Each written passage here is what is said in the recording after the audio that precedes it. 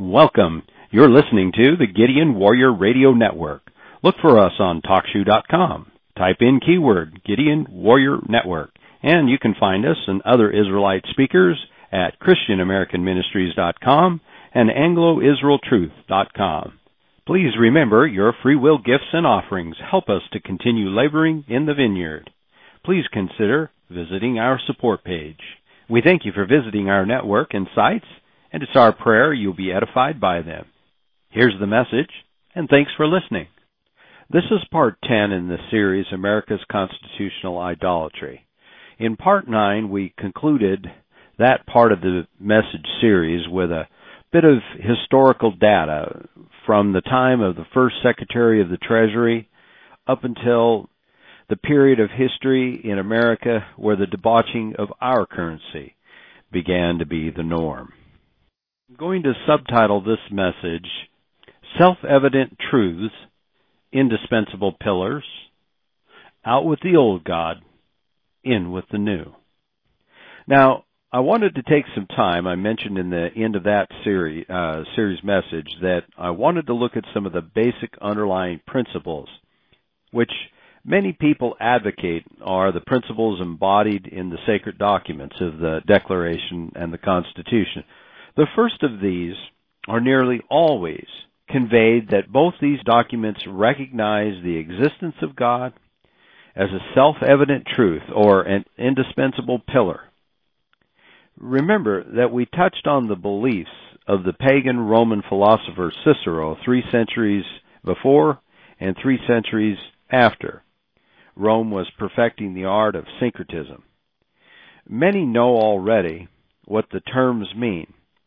But for those new to the terms, briefly, it's defined as the amalgamation or attempted amalgamation of different religious cultures or philosophical thought.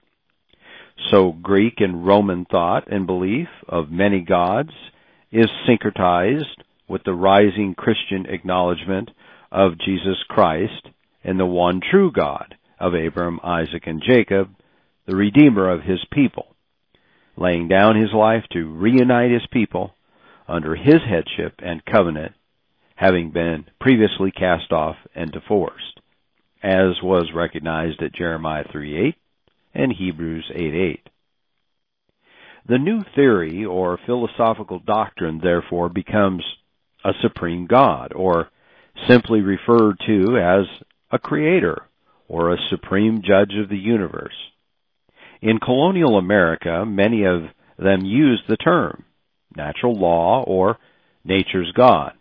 However, first, what all of Christianity needs to acknowledge, saying this does not acknowledge the God of Abraham, Isaac, and Jacob, who is revealed to the world in the biblical record. It, secondly, also fails to acknowledge the Son, in whom all power and authority was transferred.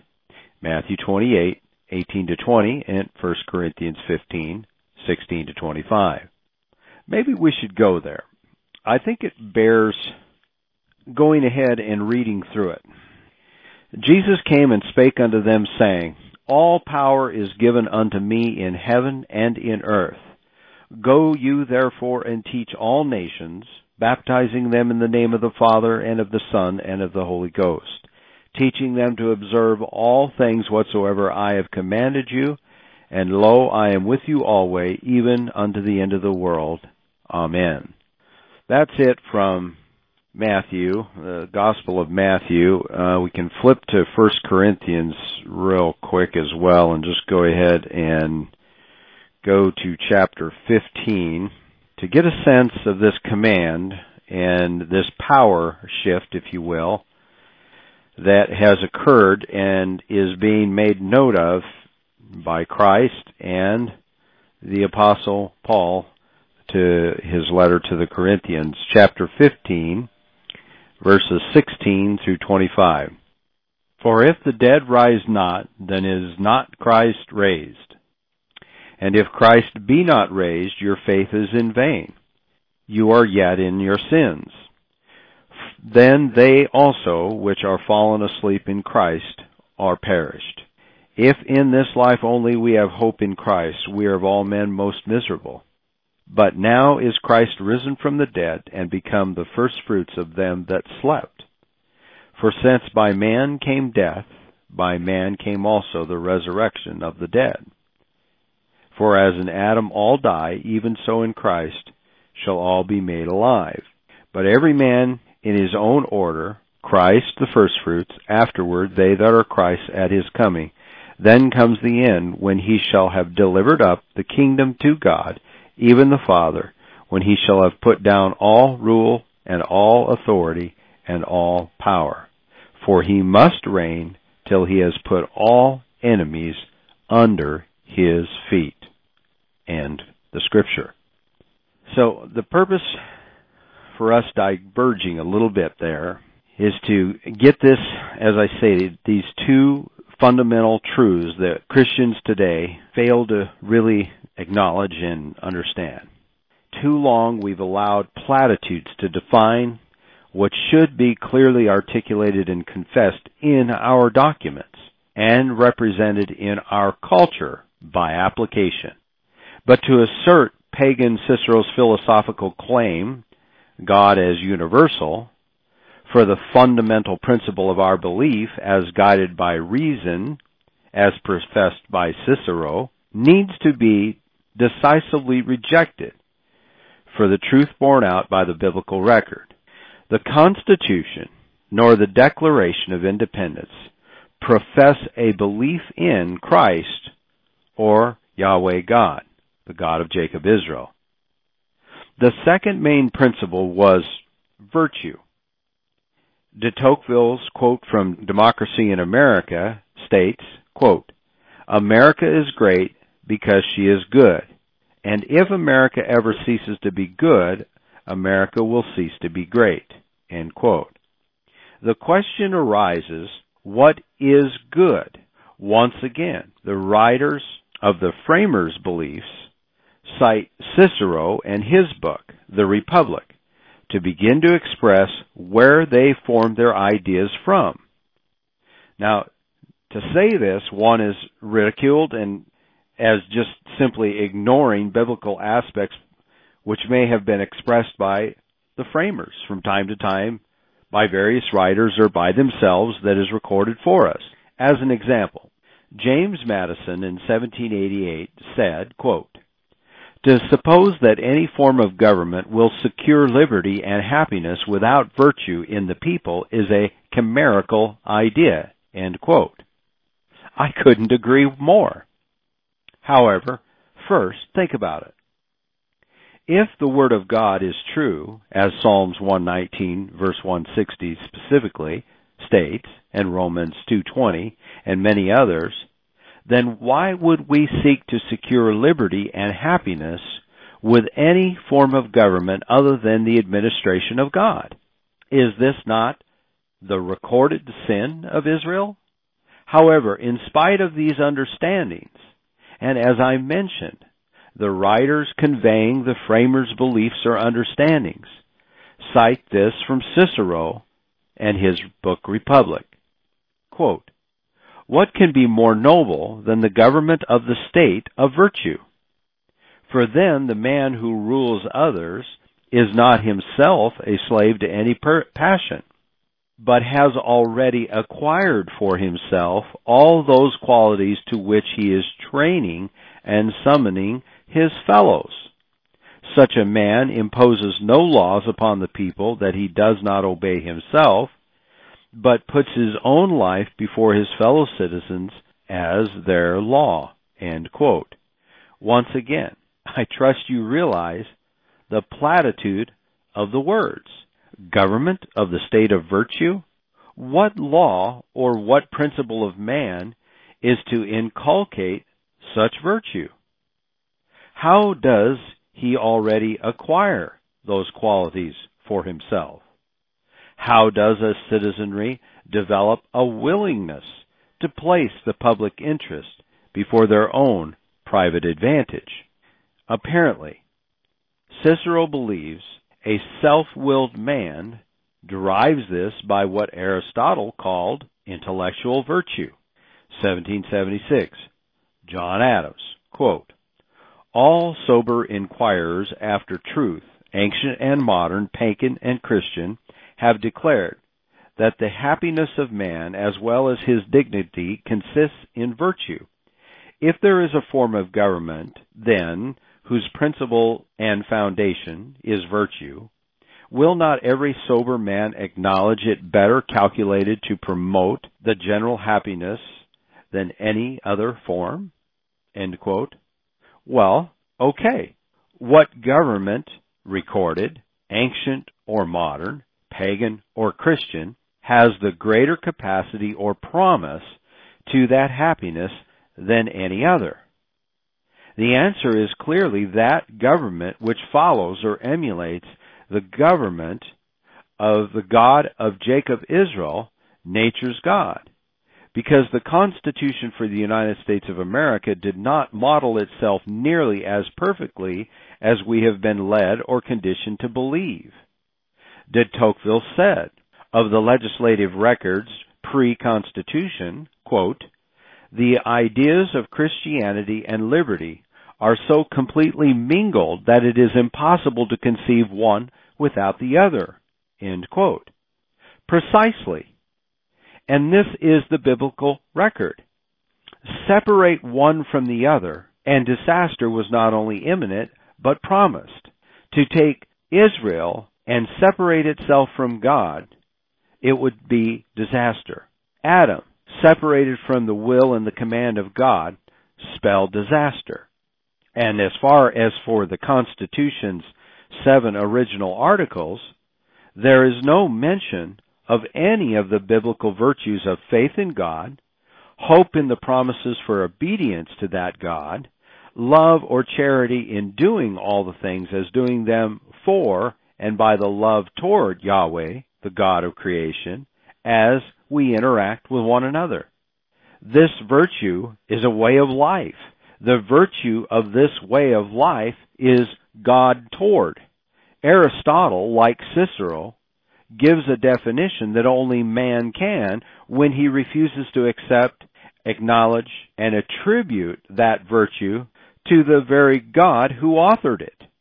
Quote, "Since our rationality is our distinctive activity, its exercise is the supreme good, moral virtue as a disposition to behave in that right manner, and as a means between extremes of deficiency and excess, which are vices." End quote. You see, it's our rationality, properly exercised. Well, okay. Does man at all times rationally exercise rationality? The unequivocal answer is no. Are we disposed to behave in right behavior rationally? No, absolutely not. Therefore, our rationality and our disposition is tied to or connected with our Creator. Just as in the parent-child relationship, the child is not disposed to rational behavior. The parent teaches the child rational behavior. In doing so, the parent adopts words, symbols, signs, expressions, etc. to teach rational behavior. Touching a hot stove is irrational as it leads to harm. Disobeying the commands of God's instructions also is irrational and leads to harm. Sometimes naturally inflicted, other times by parent, or at times by God. Virtue is often defined by a rather simple term, that being power. The founders believed that the laws of the colonies should be sustained by the power of God, or the virtues of God. So they required an oath commensurate with a profession toward glorifying God by affirming to act toward one another virtuously in accordance with His divine will. It was this pre-Constitution Christian virtue which emanated from the people which supported the condition for America's growth, blessings, and promises from God. Remember, to have studied the ancient writers and the ancient principles would mean they were aware of the four classical virtues of justice, prudence, temperance, and fortitude, but none of God's justice is found in the Constitution. God's prudence, meaning His wisdom over the created of the creation, is not represented or abdicated to or sought. God's temperance or even-handedness, that is His grace and mercy, is not chronicled as the purpose for which we practice all these virtues in respect of Yahweh and man. There is simply no mention or articulation in the document which expresses the resolve and fortitude to abide by His word and in accordance with His will, generation upon generation. Neither are these classical or theological virtues being taught in the schools of America, and they were nowhere in the Constitution to ensure that they would be.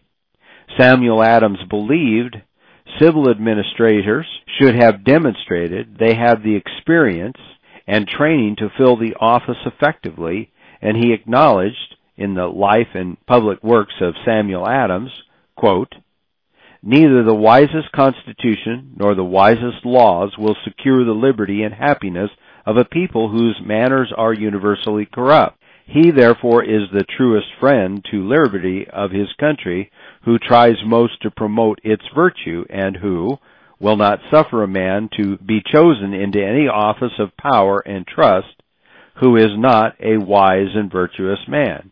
End quote. However, the election process of the Constitution virtually secured a system which would spell failure for such a man, coupled with the device of a free press. Again, the Constitution is devoid of any principle found in Exodus 22 and Deuteronomy 1.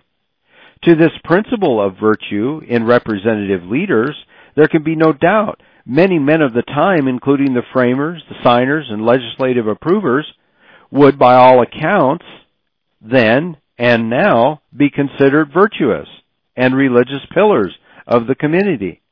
However, being so considered is no guarantee any of them would not propose bad legislation and approve it, or bad leaders to be appointed, and subsequently binding others by their legislative decrees in perpetuity.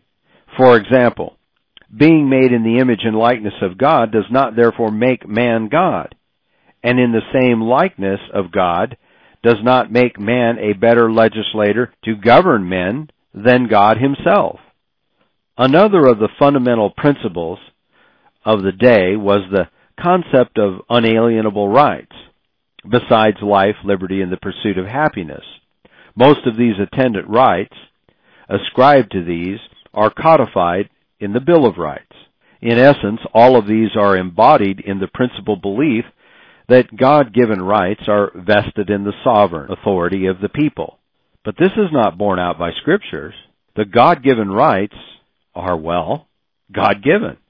So it should follow, if they are God-given, they are vested in the sovereign authority of God. Consider, if you will, where did God give up His sovereignty over His created? This question is answered so clearly in the records of 1 Samuel chapter 8. Once one gives up the sovereignty of God over those God-given rights to a king, a Congress, a Senate, a three-branch constitutional republic, they are no longer God-given, but have been transferred to another authority, thereby granted or authorized, and as the case may be, denied by that authority. God told Samuel to tell Israel the authority this king would exude over them in chapter 8, verses 10 to 18. Let's go there quickly. 1 Samuel chapter 8, verse 10. "And Samuel told all the words of the Lord unto the people that asked of him a king. And he said, This will be the manner of the king that shall reign over you. He will take your sons, and appoint them for himself, for his chariots, and to be his horsemen, and some shall run before his chariots.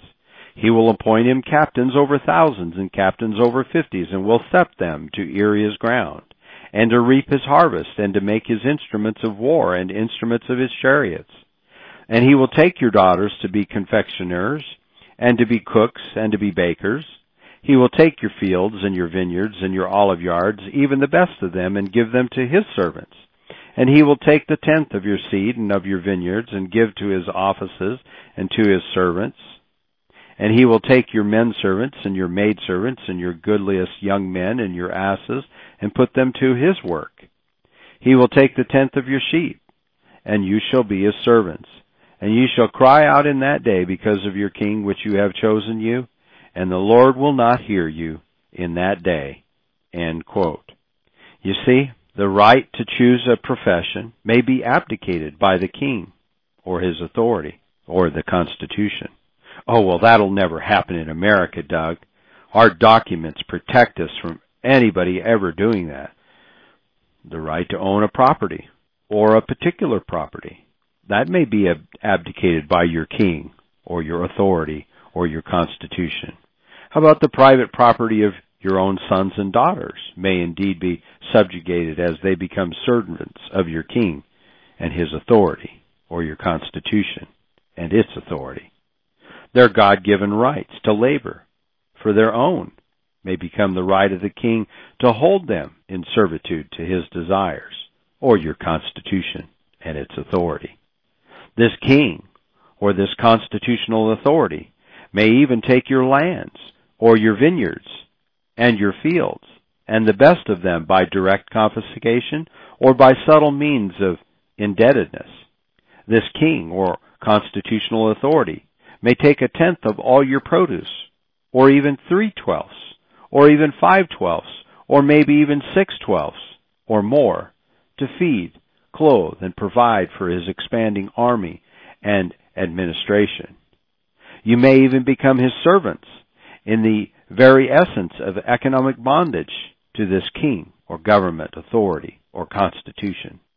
And you shall cry out in that day because of your king, or your Constitution, which you shall have chosen, and the Lord will not hear you in that day. The vast majority of so-called Christians today likely will never consider the possibility that God may have been willing to hear the cries of the people on the North American continent was because they professed with their mouth, no king but King Jesus. However, no sooner than God had delivered the victory to them, once again, in 1789, they forsook him as their king and acquiesced to another king. This time, the king would be we, the people. In the Federalist Papers, Alexander Hamilton would extol it this way, quote, "The fabric of American empire ought to rest on the solid basis of the consent of the people.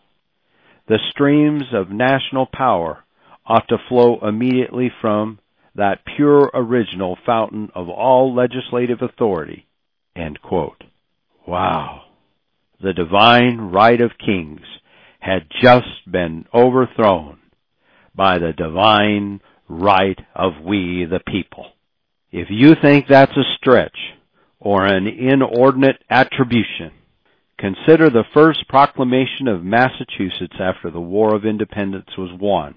Quote, "It is a maxim that in every government there must exist somewhere a supreme sovereign, absolute and uncontrollable power, but this power resides always in the body of the people, and it never was or can be delegated to one man or a few. The great Creator has never given to men a right to vest others with authority over them, unlimited either in duration or in degree." End quote. Little more than a decade later, this same Massachusetts legislative body would transfer that power in ratifying the Constitution to a soon-to-be federal behemoth. I want you to all notice the syncretic view exhibited here in the words, quote, "There must exist somewhere a supreme sovereign," end quote, while in the next line convincingly claiming we, the people, as that sovereign. Quote, "But this power resides always in the people," end quote. Really? Not according to God. Madison himself in the Federalist Papers conveyed, quote, "The adversaries of the Constitution seem to have lost sight of the people altogether. They must be told that the ultimate authority resides in the people alone." End quote. That is very appealing. Now I want you to consider the great irony I'm about to convey in this next fundamental principle. Jefferson expresses it through the Declaration of Independence, and I quote, "Prudence indeed will dictate that governments long established should not be changed for light and transient causes, and accordingly all experience has shown that mankind are more disposed to suffer while evils are sufferable than to right themselves by abolishing the forms to which they are accustomed. But when a long train of abuses and usurpations pursuing invariably the same objective evinces a design to reduce them under absolute despotism, it is their right, it is their duty to throw off such government." End quote. Uh-oh. Now what? In colonial America, they threw off the government of a despotic king, but how does one throw off the despotic people? This will prove to be a whole new territory. You see, it has been almost fashionable over the millenniums to throw off these despotic governments of kings and oligarchs, monarchs and pharaohs, dictators and the like. But now, are we ready at last to throw off ourselves and live up to our Christian creed and come under the authority of Christ the Emmanuel, our God with us? The Declaration of Independence further conveys, quote, "that whenever any form of government becomes destructive to these ends, it is the right of the people to alter or abolish it." End quote. In America today, the current chatter is to alter it through convention of states. In other words, amend the imperfect in an effort to make it perfect, or to organize its governmental powers in such form as to them shall seem most likely to affect their safety and happiness, and to provide new guards for their future security. Perhaps as part of this series, as I've mentioned before, or in a future message series, I'll try to bring some sanity to those who have become overzealous and ready to push for this convention of states and show them the folly of many of the proposed amendments and what is conspicuously missing from the proposals. There can be no doubt the question of the colonial period after the War for Independence was what to do now. I believe it is abundantly and historically apparent. Mankind seems most to be disposed to a propensity to be governed or ruled over. However, it appears they are equally disposed to reject the rulership of the Creator himself. Once again, Madison, quote, "If angels were to govern men, neither external or internal controls on government would be necessary. In framing a government to be administered by men over men, the great difficulty lies in this. You must first enable the government to control the governed, and in the next place oblige it to control itself." End quote. However, this once again rejects the ancient principles of Exodus 19:5-6, and I quote, "Now therefore, if you'll indeed obey my voice and keep my covenant, then you shall be a special treasure unto me above all the people, for all the earth is mine. And you shall be to me a kingdom of priests, a holy nation." End quote. This scripture is also confirmed in the last book of Revelation, chapter 1, verse 6, 5, verse 10, and 21:7. If to control the governed means to do so contrary to the command or voice of Yahweh our God, then how are we to oblige ourselves, we the people, to control ourselves? The controlling mechanism must be our God and His Word and His command. I'd like to conclude this message, and perhaps the series for now, with some questions. Does the divine immutable law of God authorize amendment? If not, why not? If a republic is of the people, by the people, and for the people, One need only to change the people. Has this happened? Madison in Federalist 39 states, "All power, direct or indirect, is from the people. This, therefore, is the power of public opinion." Is this a good thing? Is there one provision of this Constitution for the United States of America which does not allow, in fact demand, the putting away of the divine immutable laws of God? Where is the mechanism in this great document for him that knows to do good, to punish the evil deeds of those exercising the power? Where is the provision to teach the people God's commandments, statutes, and judgments? Does this Constitution protect your freedom to speak against Antichrist, wickedness, and to assemble against it, to drive it from among us? Does it protect your life, liberty, and property from plunder, confiscation by burdensome taxation, or from passing to your posterity an inheritance free of any of those concerns? Does it provide liberty to the inhabitants every 7 years and a jubilee release every 50th year? Does it provide for participation or agreement with heathen nations who reject the knowledge and understanding of Christ? Now, as I said periodically throughout this series, I do not believe, and I did not intend for this series to be, a blanket condemnation of all individuals of that colonial period and era. What I'm simply hoping to inspire us to do is to consider what may have adversely occurred instead of what might have occurred had we continued to have no king but King Jesus. We're no less the hypocrites as Christ labeled them 2,025 years ago. I believed what I was told and what I was taught until I began to more earnestly study God's Word 30 years ago.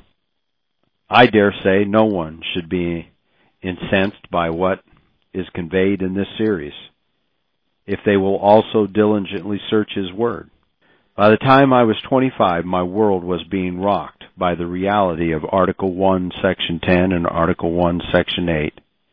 No state shall make anything but gold and silver coin a payment and tender of debt. How can this be? I began to be aware of the creation of the state, the federal chartered 501c3 church, and a number of other constitutional inconsistencies and other things. Then I listened to 20 years of talk radio who told me, "Oh, this debt is not a problem. You know, we're a thriving economic nation. We can bust through debt. No time at all. All we need is more conservatives, better leaders to abide by their oath of the Constitution." And instead, what's been going on is the organized church has done as it did in centuries past, continued to deceive the people, even though we've had the written word right in front of us and right in our grasp. Nearly everything from A to Z in our Bible and our Christian duty has been eschewed. I began to ask myself how much of what I had always believed about the framers of the Constitution and the eloquent orators and the ingeniousness of their ideas was also misleading. Oh, I know. I've read the quotes, as I said. I've read the Barton books and many others. But I'd never read any of the original source documents so as to put everything in its proper context. And in the light of the last 3 or 4 or 5 decades, in fact, that has actually come out. But people are so stuck with what they believed before, they go out and they continue to parrot it as if to keep it alive, to keep it from dying what they've once believed.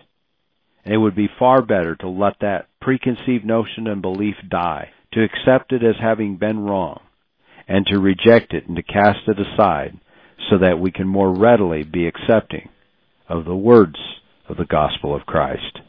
In the end, to say that those men of that constitutional America era were ungodly or in a Masonic conspiracy of their own, I will leave to those authors and proponents. But what I ask those who will listen to these messages to the end is, what has been the fruit of that document? Do not think in your heart to answer me saying, well, Doug, man is corrupt and it's his sinful nature.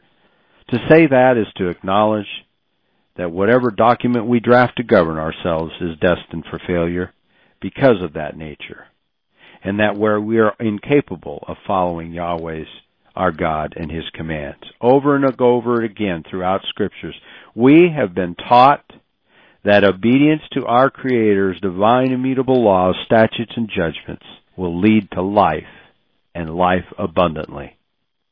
That, ladies and gentlemen, is positive law. I know there will be many asking, well, who are you? What makes you think you are now the smartest man in the room? The answer is nothing, and I don't. Once again, I remain thankful for the opportunity to minister unto those of the New Covenant, as Hebrews 8:8 informed us of. This is Doug Nelson, trusting you will hear these words one day. Well done, thou good and faithful servant.